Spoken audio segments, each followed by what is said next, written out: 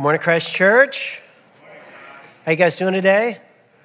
You guys sounded so beautiful. I love Christmas music, and I love to hear a congregation who is joyfully singing that music together. So I wanted to begin with a statement that I think probably all of us would agree with, and it's this. If you pull off something impressive, it just feels good, doesn't it? And so especially, if it was hard and you tried before and you failed, or maybe it was something that not many people do, or, you ran the marathon, you conquered the mountain, you pulled off that presentation, you did some, sick dance move that you didn't know you could do and you did it or whatever. But if you pull off something impressive, it just feels good. And I think we'd also agree that if someone saw it, it feels even better, right? I think this is true, of course, for kids. Whenever they do something impressive, they're always asking, Daddy, Mom, did you see it? Your aunt, your uncle, brothers, did you guys see that? And it's true for adults as well. We like it. We like to be seen when we do something impressive. I remember I was out surfing just a couple months ago, and I was out actually surfing with a couple of my daughters, and I dropped into this wave, and I pulled into a barrel, which is just a great experience when you're surfing. And I haven't, I don't surf that often these days, not nearly as much as I ought to or should, if I'm going to be a good Christian. But the thing clamped on me, but it was just like this thrilling, amazing experience. And I popped my head up out of the water and I looked around to see if anybody had seen. And then I got out of the water, and my daughter Lucy, she said, Dad, did you get a barrel? I'm like, yeah, you saw, And I just thought the tables were turned. And now I was wanting affirmation from my children about seeing something. Of course, one of the great advantages of social media is you can actually document and carefully curate all of your impressive experiences. And if you put together a really great outfit, or you go on a great vacation, or you're just doing something that's kind of impressive, you could document it and put it out there, and you can even get likes. And neurologists will tell us that there is dopamine that's released in your brain when somebody likes something on Instagram. And so it gets us coming back for more and more. And so, of course, all of us want to be noticed. We want to be liked. We want to be seen. And there are few things in life, right, that feel worse, that make you feel more terrible than when you feel unseen or unnoticed, or that nobody cares. Or maybe you look out at everyone else and it seems like other people are noticed. They have a voice. They want to be heard. But nobody sees you. Nobody wants to listen to you. Nobody pays attention to you. And, sociologists, psychologists, and our best theologians will tell us that we are hardwired deep down inside to be loved and to know that we are worthy of love and belonging. And I think if you scratch below the surface of in some ways, kind of silly ways in which we're self-presenting, we're talking about the thing we just did that was impressive, those moments when we're hoping they noticed or they saw. I think if you scratch below the surface, I think what you'll find is that all of us as humans have a fundamental need to know that we are worthy of love and belonging. And again, there are few things in the world that make you feel devastated and almost, do I even want to keep going on in life if we just feel like we are not worthy of love and belonging? People don't care, they don't notice, they don't see. Now, we're going to come back to this in a few minutes here, but we began a series a couple weeks ago, or last week I should say, called Hope Came Quietly, and we're looking together at the quiet ways in which the light of the world broke into the darkness on that first Christmas morning. And we're engaging with some of the classic stories surrounding the birth of Christ. And we're seeing how the hope that God birthed into the world on that first Christmas morning can bring hope and light into our own hearts and lives. And what I want to suggest to you today is that the story that we're going to look at can reveal to us, can help us see new and fresh ways in which the hope that we can be seen and known and loved can be met through the hope that was birthed into the world on that first Christmas morning. Now, it's going to take a little bit for us to get there, so let's just jump right into the text. So where we pick up our story today, a young peasant girl is visited by an angel. Look at what it says. In the 6th month, the angel Gabriel was sent from God to a city of Galilee named Nazareth to a virgin betrothed to a man whose name was Joseph of the house of David, and the virgin's name was Mary. So Gabriel shows up, and Gabriel is something of a celebrity angel. He's there at all of the most important epic-making events in Israel's history. And so this is Gabriel, and here he shows up, and where does he show up? Well, the text tells us he's in Nazareth. Now, the town of Nazareth was something of Nowheresville. Nazareth was not a place you'd ever want to visit or go on vacation. Nazareth was the place that you would stop through to get gas or maybe to get a Slurpee or some Takis or something to get back on the road before you get to the location where you want to go for your vacation. So Nazareth was something of Nowheresville. It's like one of these podunk towns surrounded by feedlots and whatnot. And that's Nazareth. And who's living there? Well, the village of Nazareth was quite small. There was maybe 300 or 400 village people, peasants, day laborers, subsistence farmers, masons, carpenters, those kinds of people. And among this group of peasant villagers, there is a young woman, a virgin, who's betrothed to a man whose name was Joseph, and her name is Mary. Now, when you hear Mary, what kind of images come to mind? You know, throughout church history and across the globe, cultures and peoples have presented Mary artistically. She is arguably the most depicted woman in art throughout human history. And when she's depicted, she's almost always depicted as royalty. And she's got some sort of halo or crown, and there's some glory and about her. But basically, she looks like a queen. And on one level, those kind of artistic depictions get it right because Mary, of course, does have glory. She is something of a queen, as it were. But on another level, it is out of step with the historical reality of who Mary was. So Mary was a young woman. She was a part of a tired, oppressed people. She was living on the very fringes of the Roman Empire. A few years back, a young artist was commissioned by the Catholic Church to actually create a depiction of Mary for Catholic textbooks in schools that might give a little bit more of a realistic depiction of who Mary was. And this one captures it. She's a young maiden, a young just quiet young woman in a small town village. Mary likely is somebody you wouldn't have noticed. She wouldn't have had a voice.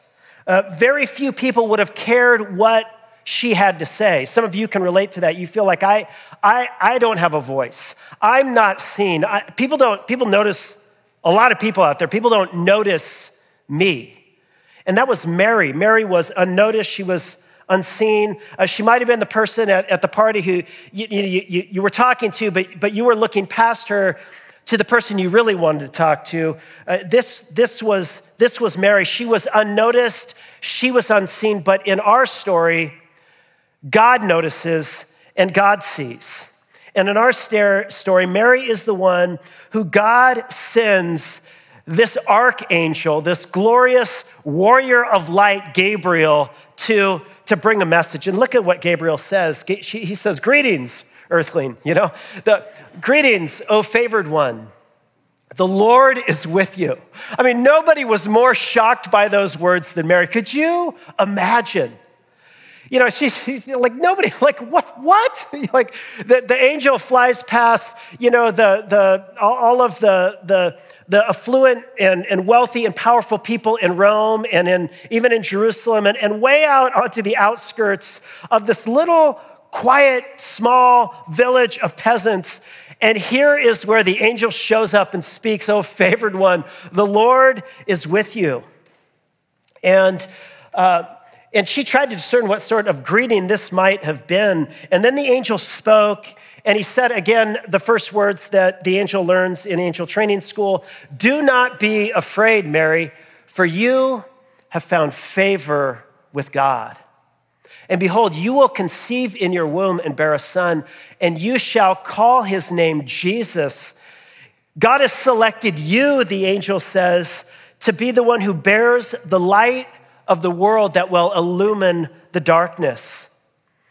And he goes on, "He will be great and will be called the Son of the Most High. And the Lord God will give to him the throne of his father David, and he will reign over the house of Jacob forever. And of his kingdom there will be no end." Now, of course, Mary at this point is utterly confused. She's just like, what the, like who, what, how, and now this news. And Mary is a young Jewish girl, and she knows what this news means. She grew up from as early as she could remember hearing the story about King David, about that time when David said, he goes to Nathan the prophet, he says, "Hey, I want to build a house for God." And Nathan goes and comes back, and he has a message from God for David. He says, "Look, David, God says you can't build him a house. Actually, the heaven of heavens cannot contain the infinite fullness that is God anyway. But instead, God, who is the infinite fullness of grace and gift, is going to build you a house." And then he said this. He says, "When your days are over and you rest with your ancestors, I will raise up your offspring after you, and I will establish his kingdom, and he shall build a house for me, and I will establish the throne of his kingdom forever." He says to David, "I'm going to build you a house, and from your lineage, in your lineage, a son is going to be born, and he is going to be raised up, and he is going to rule over the final eternal kingdom, and of his reign there will be no end." This was spoken 1,000 years about before Mary. And Mary had heard this, just like her parents and grandparents and great-grandparents had heard this story. And this story fueled their hopes when the embers of hope had grown low in their hearts because of the long night of exile. It was this promise that continued to fuel their hopes. And throughout the next several hundred years, the ancient prophets would come and build out this hope. And the prophet Isaiah, in one of the most memorable passages, speaking of this son who would come and rule over the eternal kingdom of David, said this, that this son would be called Wonderful, Counselor, Mighty God, Everlasting Father, Prince of Peace, and of the increase of his government and of peace, there will be no end. Could you imagine that? A government and peace that would know no end. And on the throne of David and over his king, don't we need peace in our world right now? And of his kingdom and peace, there will be no end. And on the throne of David and over his kingdom, to establish it and uphold it with justice and righteousness from this time forth and forever. Promises like this and hundreds others had loaded down the nation of Israel. It fueled the hopes of young peasants in the villages who knew the sting of oppression just about better than anyone else. Mary knew that, and she hears now the voice of the angel. This long-awaited king, the wonderful counselor, mighty God, the one who would sit on David's throne, is finally going to be born. And get this, Mary, who is going to be the one who would bear this king? It is you. And let's just note well, when God chooses a queen mother for the Messianic king, God selects a nobody from Nowheresville. You know, when God chooses the one who will be the mother of the very king over every king, when God chooses the one who will be the mighty God ruling over all of creation, when God chooses one to be, in the language of some of the ancient church fathers, the Theotokos, the God-bearer, who does God select from all of the human, God could choose everyone. There's one person that's chosen in this moment from all of human history to know the honor and the glory of bearing in her body the very eternal Son of God. Who does God choose? Note well, he chooses one who in the world's eyes, not in God's eyes, but in the world's eyes, according to the kingdoms of this world, is a nobody, who is unnoticed, who is ignored, who is left out. God chooses a nobody from Nowheresville. And this is so beautiful. But for Mary, it's just confusing because, she's obviously sharp, she's intelligent, and she's practical. And so she asks, how's this gonna be since I'm a virgin? She's like, look, let's get the brass tacks, angel. I'm betrothed, which is sort of like an intensified form of engagement, but we've not yet consummated the marriage. I'm still a virgin. How can this be? And the angel responds, the Holy Spirit will come upon you, and the power of the Most High will overshadow you, and therefore the child to be born will be called Holy, the Son of God. And behold, your relative Elizabeth in her old age has also conceived a son, and this is the 6th month with her who is called barren. And then the angel said, for nothing will be impossible with God.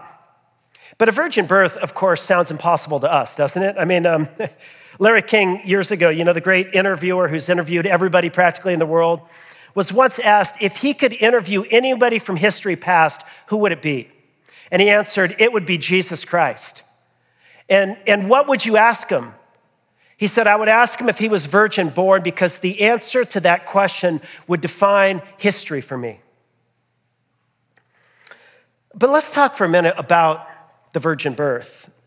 I mean, what is the virgin birth about anyway? And I know some of us were like, what, isn't that something from like Greek mythology? I mean, wasn't this from the Greek myths? The gods would come down and, intermarry or whatever with the people and there'd be, and someone says, and wasn't Anakin Skywalker virgin born? I mean, like, where did they get this? Did Luke get this from George Lucas and the prequels? And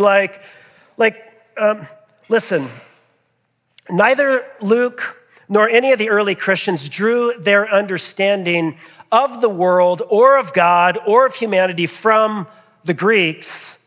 No, the idea of the virgin birth is derived not from Greek mythology, but from Jewish creational theology. Now, just a minute on the virgin. Can we just talk about the virgin birth? This isn't the main point of the sermon, but I just think we need to talk for a minute about this. Can we do that? Give me some feedback. I just need to be encouraged. So listen, in Jewish understanding, the God of Israel was the author, the very generative source of life. All that is living, our life is on donation from the very infinite and eternal source of life, which is God. And so the ancient Christian scriptures open like this. In the beginning, God created the heavens and the earth.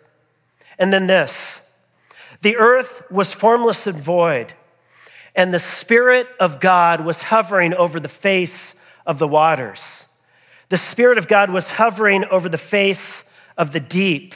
And the result of the brooding, hovering work of the Spirit was what? It was biological and physical life.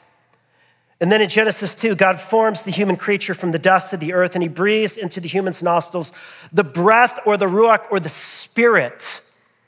And the result of the life-giving spirit into the creature of dust was that the human became a living being. In other words, the Spirit of God breathes, and the result is biological and physical life. Listen, in Scripture, life is a miracle. All of life, human life and physical life, and all of life is the result of God's Spirit. It is, all things are ultimately contingent upon the infinite and eternal ground of existence and being, the very infinite ocean of existence and love that is God.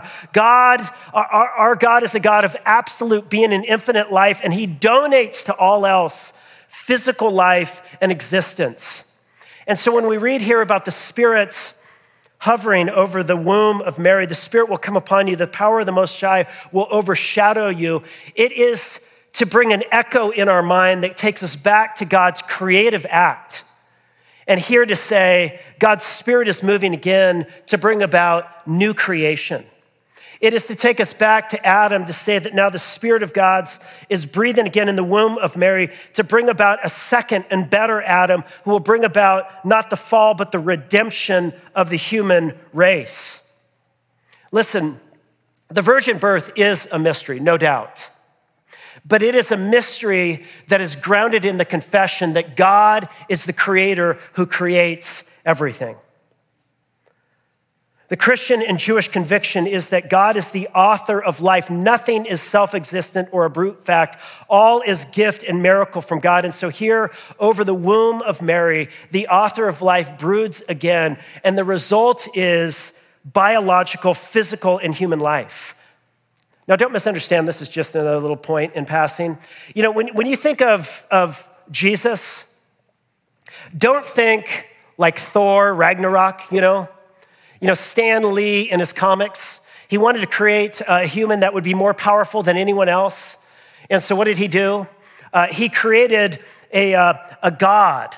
That's what Thor was. It was like a man god. Jesus is not like a part amalgamation of God and man. Jesus is full and true divinity, while at the same time being full and true humanity. Jesus is fully God and fully man.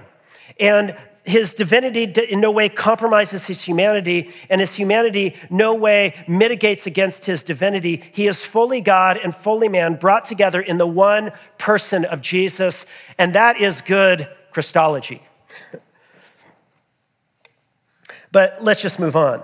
So Mary hears this word, and she responds as a model of faith. Look at what she says. Mary said, "Behold, I am the servant of the Lord. Let it be to me according to your word." You know, when you find yourself in times of trouble, Mother Mary comes to you, speaking words of wisdom. Let it be, you know. This is nothing if not a word of wisdom. How do we respond to the promise of God? Let it be. Mary, in this moment, has agency and freedom, and she chooses to trust the promise and surrender to the unique purpose of God for her life. She says, in essence, I surrender my life, my body, my future into your hands. Let it be according to your word. But now, let's just be honest, her life is going to get very, very complicated. She says yes, she chooses surrender. But sometimes after you say yes to God, things get more complicated than they were before. Has anybody ever found that to be true? She's a young woman from a small town where people talk, and now she's going to have an out of wedlock pregnancy on her hands. And word's going to travel fast. And what will Joseph say? And what are her parents going to do? And Mary has heard from the angel about her relative Elizabeth, who we learned about last week, the mother of John the Baptist. And so notice what she does. In those days, Mary arose and went with haste into the hill country to a town of Judah. And when she entered the house of Zechariah, she greeted Elizabeth. And look what happens next. And when Elizabeth heard the greeting of Mary, the baby, John the Baptist, leaped in her womb. And Elizabeth was filled with the Holy Spirit. And she exclaimed with a loud cry, "Blessed are you among women, and blessed is the fruit of your womb." And no doubt Mary is thinking, I've always looked up to Elizabeth and Zechariah the priest, Elizabeth, the daughter of Aaron, and they are godly and walking blameless. And here, Elizabeth is treating Mary like royalty. And she says, "Why is this granted to me that the mother of my Lord should come to me? For behold, when the sound of your greeting came to my ears, the baby in my womb leaped for joy. And blessed is she who believed that there would be a fulfillment of what was spoken to her from the Lord." This is a subtle dig to her husband, Zechariah, by the way. Blessed is she who believed the promise, because you know what happened to Zechariah. He didn't believe and he went mute. But that wasn't so bad anyway. But Mary's just thinking, what? Here's this nobody from Nowheresville who's now become arguably the most well-known, well-loved woman in the history of the human race. Sorry, all you Swifties, it's not Taylor Swift. It is Mary. And now Mary, in light of all of this grace, explodes in praise. And look at what she says. She says, my soul magnifies the Lord. We think a lot about how God used the body of Mary to bring the new life of Jesus into the world. But notice in the text, God doesn't just use the body of Mary, he uses the word and the voice of Mary. And notice she speaks in what she says. She says, my soul magnifies the Lord. Here, Mary, the humble peasant, Mary is now the one who is bearing the very life of the world in her womb. So she says, my spirit rejoices in God, my Savior, for he has looked on the humble estate of his servant. For behold, from now on, all generations will call me blessed.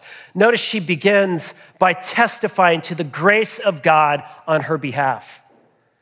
For he who is mighty has done great things for me, and holy is his name.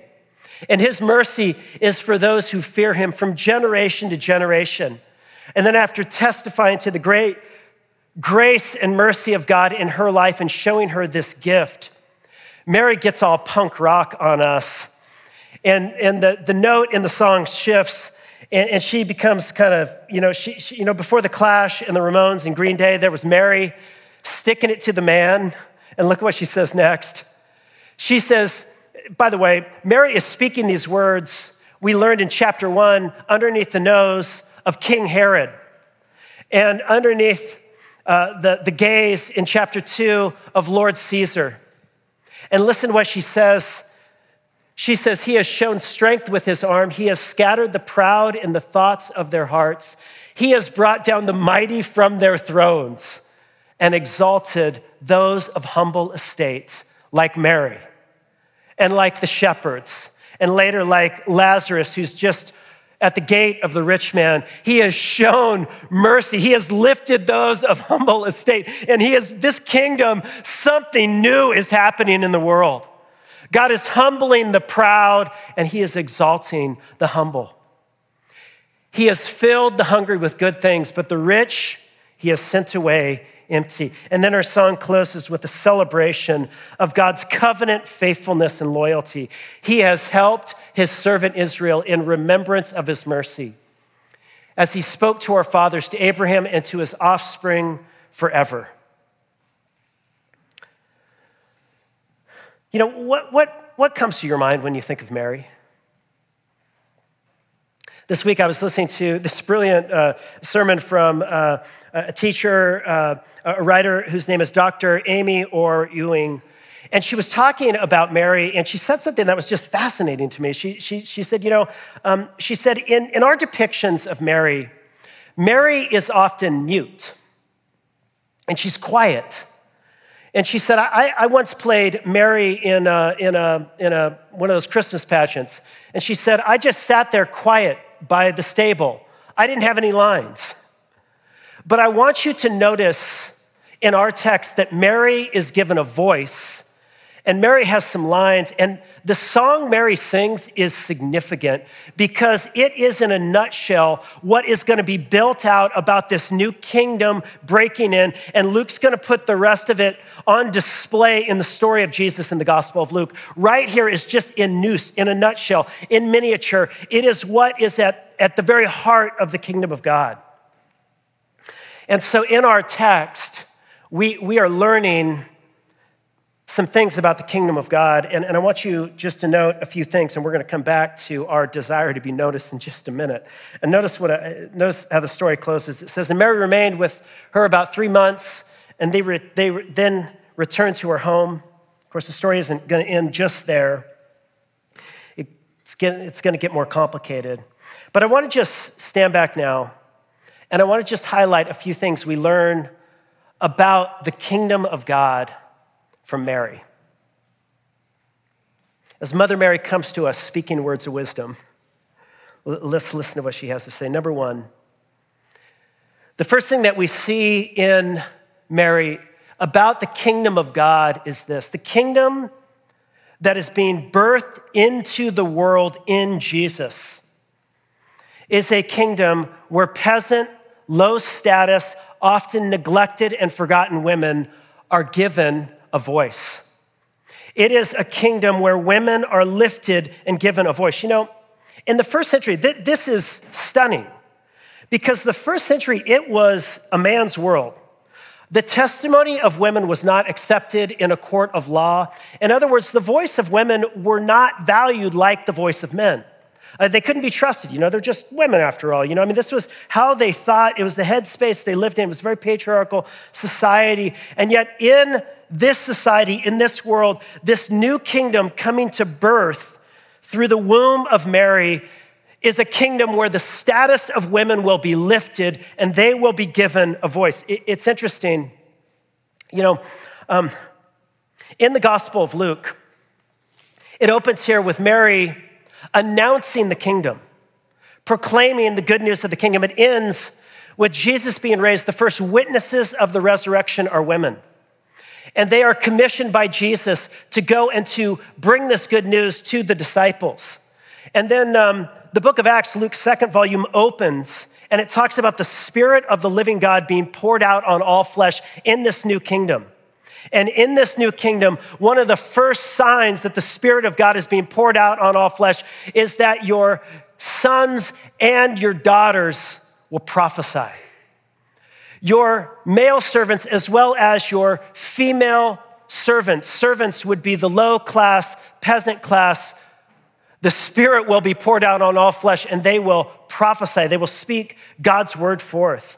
In other words, in the new age of the kingdom, women are lifted and given a voice. You know, the New Testament is really it's unlike any other document from the first century. And there's been a lot written about this. You know, there's a really brilliant scholar from Baylor University whose name is Rodney Stark, and he wrote a book called The Rise of Christianity. And in that book, he explores this question: how was it that Christianity went from being this group on the very small messianic movement on the fringes of Jewish society even, to become the dominant force in Western civilization that ultimately overtook paganism? And he said there's a lot of reasons for it, but he said one of them is that Christianity and the gospel, wherever it went, conferred a status on women that was unknown in the Greco-Roman world, and it lifted them, and women were entering into the churches in droves. And you know, wherever the gospel has gone, it has, and it's been faithfully preached, and it has been faithfully embodied, the status of women is lifted. And women are valued and cherished. And so, number one, in the kingdom of Jesus, and we see this with Mary, peasant women, those who, according to the kingdoms of this world, are low status or low class, they are lifted and they are given a place and a voice. But I want you to see something else. In the kingdom of Jesus, not only are women lifted and given a voice, but all those who are unnoticed are finally seen. You know, Luke has a particular interest throughout his gospel in building out the Song of Mary and showing this theme. Luke is constantly highlighting how Jesus is going to those who other people don't notice or who are left out or who are ignored or looked down upon. And Jesus is constantly bringing them in because this is what the kingdom of God does. You know, scholars have noted this interesting feature of Mary and Zechariah. You know, if you look in the story we looked at last week, the announcement of the birth of John the Baptist and the announcement of the birth of Jesus, and you lay these two stories side by side, and you start lining up kind of like they run parallel. And what's interesting is there's so many commonalities between Zechariah and Mary's visit from the angel Gabriel. But they are different in at least this way. I mean, there's actually several key differences. Namely, John the Baptist is going to be the pointer. Jesus Christ will be the point. John the Baptist will prepare the way. Jesus is the way, the truth, and the life. But the commonality or the difference is this. Zechariah and Mary sit at different ends of the social status spectrum in Jewish society. Zechariah was a priest.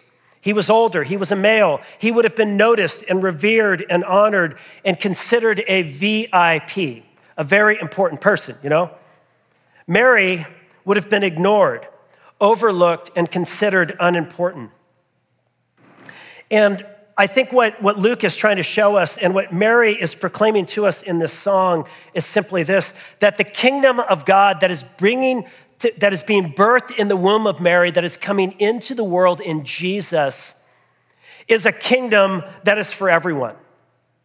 It is a kingdom for those of low status, like Mary, and those of high status, like Zechariah, and it is a kingdom for everyone in between. In other words, this kingdom is not characterized by the typical favoritisms of this age.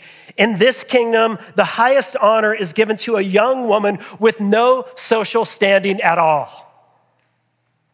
You know, in the kingdoms of the world, you might be ignored or unnoticed, but in this kingdom, the kingdom of Jesus, you know, where the present kingdoms may not have much use for you because of disability or age or looks or education or lack thereof or whatever, but not in the kingdom of Jesus. In the kingdom of Jesus, those who feel unnoticed and unknown and unseen are noticed and known and seen. Those who are left out are brought in, welcomed in.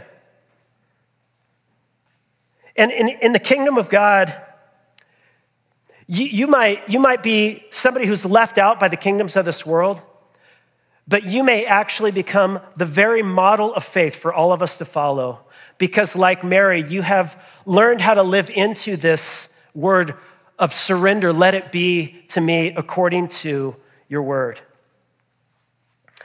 And listen, let me just say this. This is not because in the kingdom of Jesus, you know, Jesus is kind of about charity, and the kingdoms of this world are harsh. And so, you know, there's a lot of worthy people in the kingdoms of this world because they've climbed to the very top of the social status ladder. They got the education, they have the power, they got the promotion, they got the job, they got the skills, they got the looks or whatever. And so, but these poor other people, we're gonna have charity on them. It's not that, it's not a matter of charity, it's a matter of grace. In the kingdom of God, things look very different. God views all of humanity as objects of his infinite and eternal love. All humans are broken and in need of that love. And listen, let me just say this. That on one level, you know, there's something very human and very understandable about when you do something impressive that you want other people to see it. And part of that, there's almost a humility to that. It's almost a way of saying, look, you know, I am not a person of my own making. I'm interdependent, and I need others in my life to help me know who I am. And speaking words of affirmation and praise over children or friends or parents or neighbors or whatever, sisters and brothers, you know, that can be really good and really helpful for people, and it feeds into human well-being. It can be a very, very good thing. But it can also become a very destructive thing if it becomes your ultimate and final thing. In other words, if your desire and your need, and my need to be noticed, and I have a need to be noticed and admired, people, do you? Like if that starts becoming a driving reality, the ultimate thing in your life, like it will destroy you. Just the person who's calling right now will tell you. But if you root your identity and your worth in the notice of God, in the yes of God. It can free you from that. Part of the problem with always trying to be noticed and put yourself is you start putting out in front of other people a false self, a fabricated self, a curated self. And though they keep praising you, it's not really doing the trick because you know that's not the full you. But God sees you all the way down. He knows you better than anyone else in the world, and he sees and he loves you. In the therapist office, one of the greatest gifts a therapist can give you is to be a witness to who you are as you speak your truth and your pain. They see you, they hear you. And listen, here is the eternal truth, is that God sees and knows and loves us, and nothing can separate us from his love. And we can dig our roots into that firm foundation. And when we do, it can free us from all of the pursuits of needing the approval of people as being some sort of ultimate in our life. Amen. And here's one more thing. What we see in Mary is that the kingdom of Jesus is a free gift of grace. This grace. Greetings, O favored one. Was Mary like the most godly woman to ever walk the face of the planet? Was God like looking to and fro from all the earth and going, who is the most righteous one? Like, is that why God chose her? No. God's free grace moved toward a peasant who in or of herself was unworthy of such mercy and grace, so that Mary might be a symbol and a sign pointing to all of us. In every human life where the new life of the kingdom is born, a kingdom where you can be known and seen, is a kingdom that can only be received by grace. And Mary teaches us the proper response. It is, let it be. Yes, I will receive this gift. You might be here visiting with us, and maybe you've been invited by a friend, and maybe you're kind of new to Christianity, and you're like, where does this whole Christian journey begin? Listen, it doesn't begin when you start working your way up to being a better person, to make yourself pleasing to God. That's not. The Christian journey begins when you open up your heart and your life and your hands, and you receive this gift for what it is, a gift, and you say, let it be for me. I will receive your love as a free gift, God, through Jesus Christ. And you receive this free gift, and that reception, freely received, will change everything.